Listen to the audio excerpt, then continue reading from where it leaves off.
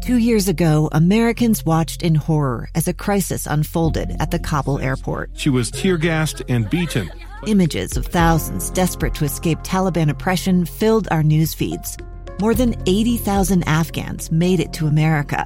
But the story didn't end there. It was very cold. There was no power, no heat. Who would help our newest neighbors? I'm Andrea Smartin. In Stranger Becomes Neighbor, you'll hear the stories of some remarkable refugees who left their homes and their dreams behind, only to start over from zero. Their only possession was 3 blankets. And you'll meet Americans who stepped up to help them. You want me to come when you deliver your baby. What can one person do in the face of an international disaster decades in the making? That's Stranger Becomes Neighbor. Find us at kslpodcast.com. Follow us on Apple Podcasts or anywhere else you listen. Welcome back to Live Mike. I am Lee Lonsberry. Think back to high school. You remember playing sports when you were in high school? You remember if you were on the soccer team or the football team? I couldn't make football, so I was on the soccer team. Okay, confession. My school didn't even have football. It was that small. I graduated in a graduating class of 52 of us. Small little town. Anyway, but do you remember your coaches? They were for me at least, some of the most inspiring folks. And some of them, in fact, I stay in touch with today. It's been a few decades now since, it's been after school and we've been receiving encouragement before the big game or during practice when we're developing something new and we're looking out for our shortcomings, and the coach needed to step in and give us a little bit of encouragement to boost us up and strengthen us and better prepare us to get out on the field and defeat our opponents. Did I sound like a coach a little bit there? Yeah, I didn't think so. Well, I've been thinking a lot about coaching lately for a few reasons. First and foremost, there was a fabulous article, or it was a compilation, rather, in the Deseret News. And it was, here, let me just read you the headline. It reads, "To the class of 2020 from your coaches, quote, we love you. You got this. You are all champions. Your legacy will be unlike any other." That's pretty good. And James Edward over at Deseret News, what he did was he reached out to various coaches around the state of Utah and solicited from them some words of encouragement that they would share not only with their players but with the rest of us. Copper Hill softball coach John Flores has some words. Salem Hills soccer coach Jerry Johnson. Baseball coach out at Bingham, Joey's got some words for everyone. Brighton's got a tennis coach, Natalie. I'd invite you to check that out. They're really, really inspiring and touching words. And it is true. It illustrates a wonderfully good point that coaches, they know how to, and it is their job to get the best out of us and motivate us to be our best selves. I have been watching in the evenings. ESPN does those 30 for 30 sports documentaries. Late at night, if I'm honest, I've been having a hard time sleeping, and so I've been falling asleep each night watching 30 for 30 documentaries. And to see the coach's relationship with their players it's beautiful. It makes me envious, if I'm honest, that I didn't go into coaching myself. I have turned oftentimes to great basketball coaches like Phil Jackson has a few books out there on leadership and such. In fact, I was talking to one of my own bosses here just the other day, kind of working through some stuff, and she made reference to a principle employed by Greg Popovich. And so I was grateful for that, and it helped me understand things. Anyway, that's all a preface to get your mind thinking about how wonderful coaches are. Now let's have a little bit of fun. As producer Amy and I were trading notes from that Deseret News compilation of advice shared by various Utah coaches, it got us thinking about some of the more motivational words shared by the coaches of cinema.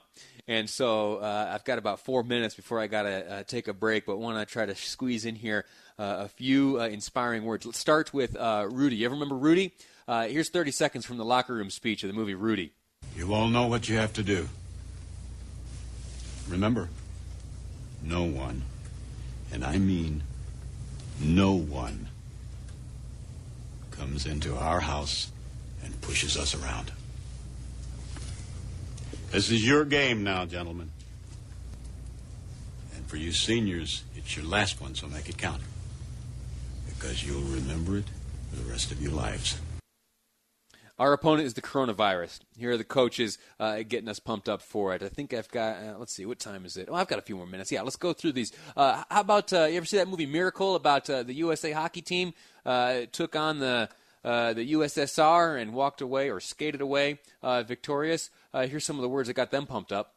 Great moments are born from great opportunity. And that's what you have here tonight, boys. That's what you've earned here tonight. One game. If we played them 10 times, they might win 9. But not this game. Not tonight. Tonight, we skate with them. Tonight, we stay with them. And we shut them down because we can. Tonight, we are the greatest hockey team in the world.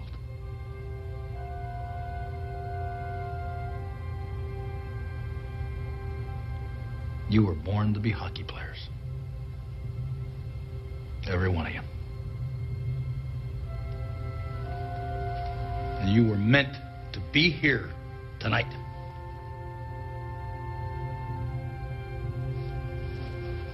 This is your time.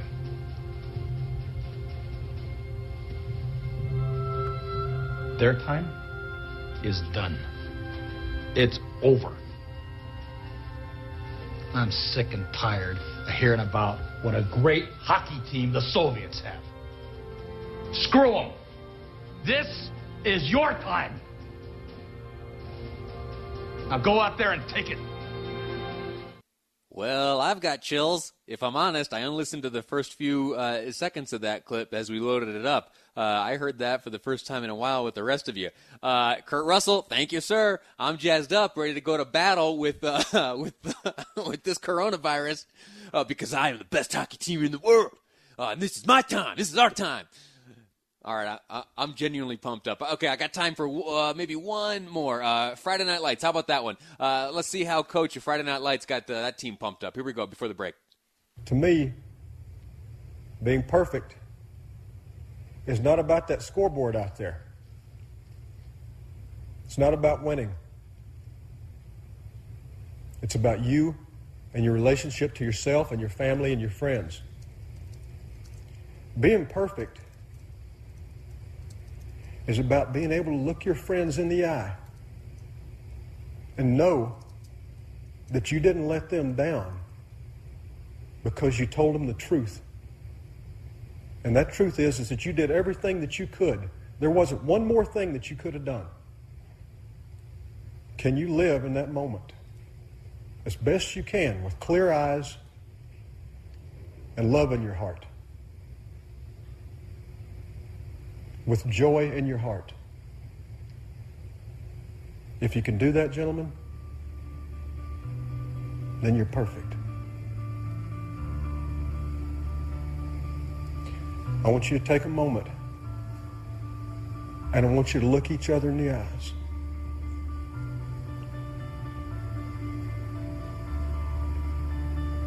I want you to put each other in your hearts forever. Because forever is about to happen here in just a few minutes. All right, we got to take a break because I'm either going to cry or I don't know what. Shoot, I didn't realize I was going to be so impacted by all these clips. This may have been a trick that producer Amy played on me to try to get me to cry on the air, but I never will. Or who knows, maybe I will someday. Anyway, that few words of wisdom and encouragement from some of the great coaches from cinematic history. I'm going to post a link to that article I mentioned in the Deseret News, which is a compilation of various coaches from around the state offering their words of wisdom to both their players and the other students and the other student athletes around the state, as well as to folks like you and me who could use some words of encouragement. You can find that on my Lee Lonsberry Facebook page. I'll have that up in just a moment. We're going to take a break right now. When we come back, we're going to be speaking to a friend of mine. I haven't seen him in a while because of this social distancing. That's the great Boyd Matheson. He wrote a beautiful opinion piece which appears in the Deseret News now. It is titled "The America We Need." He'll explain that America next on Live Mike. I'm Lee Lonsberry, and this is KSL News Radio.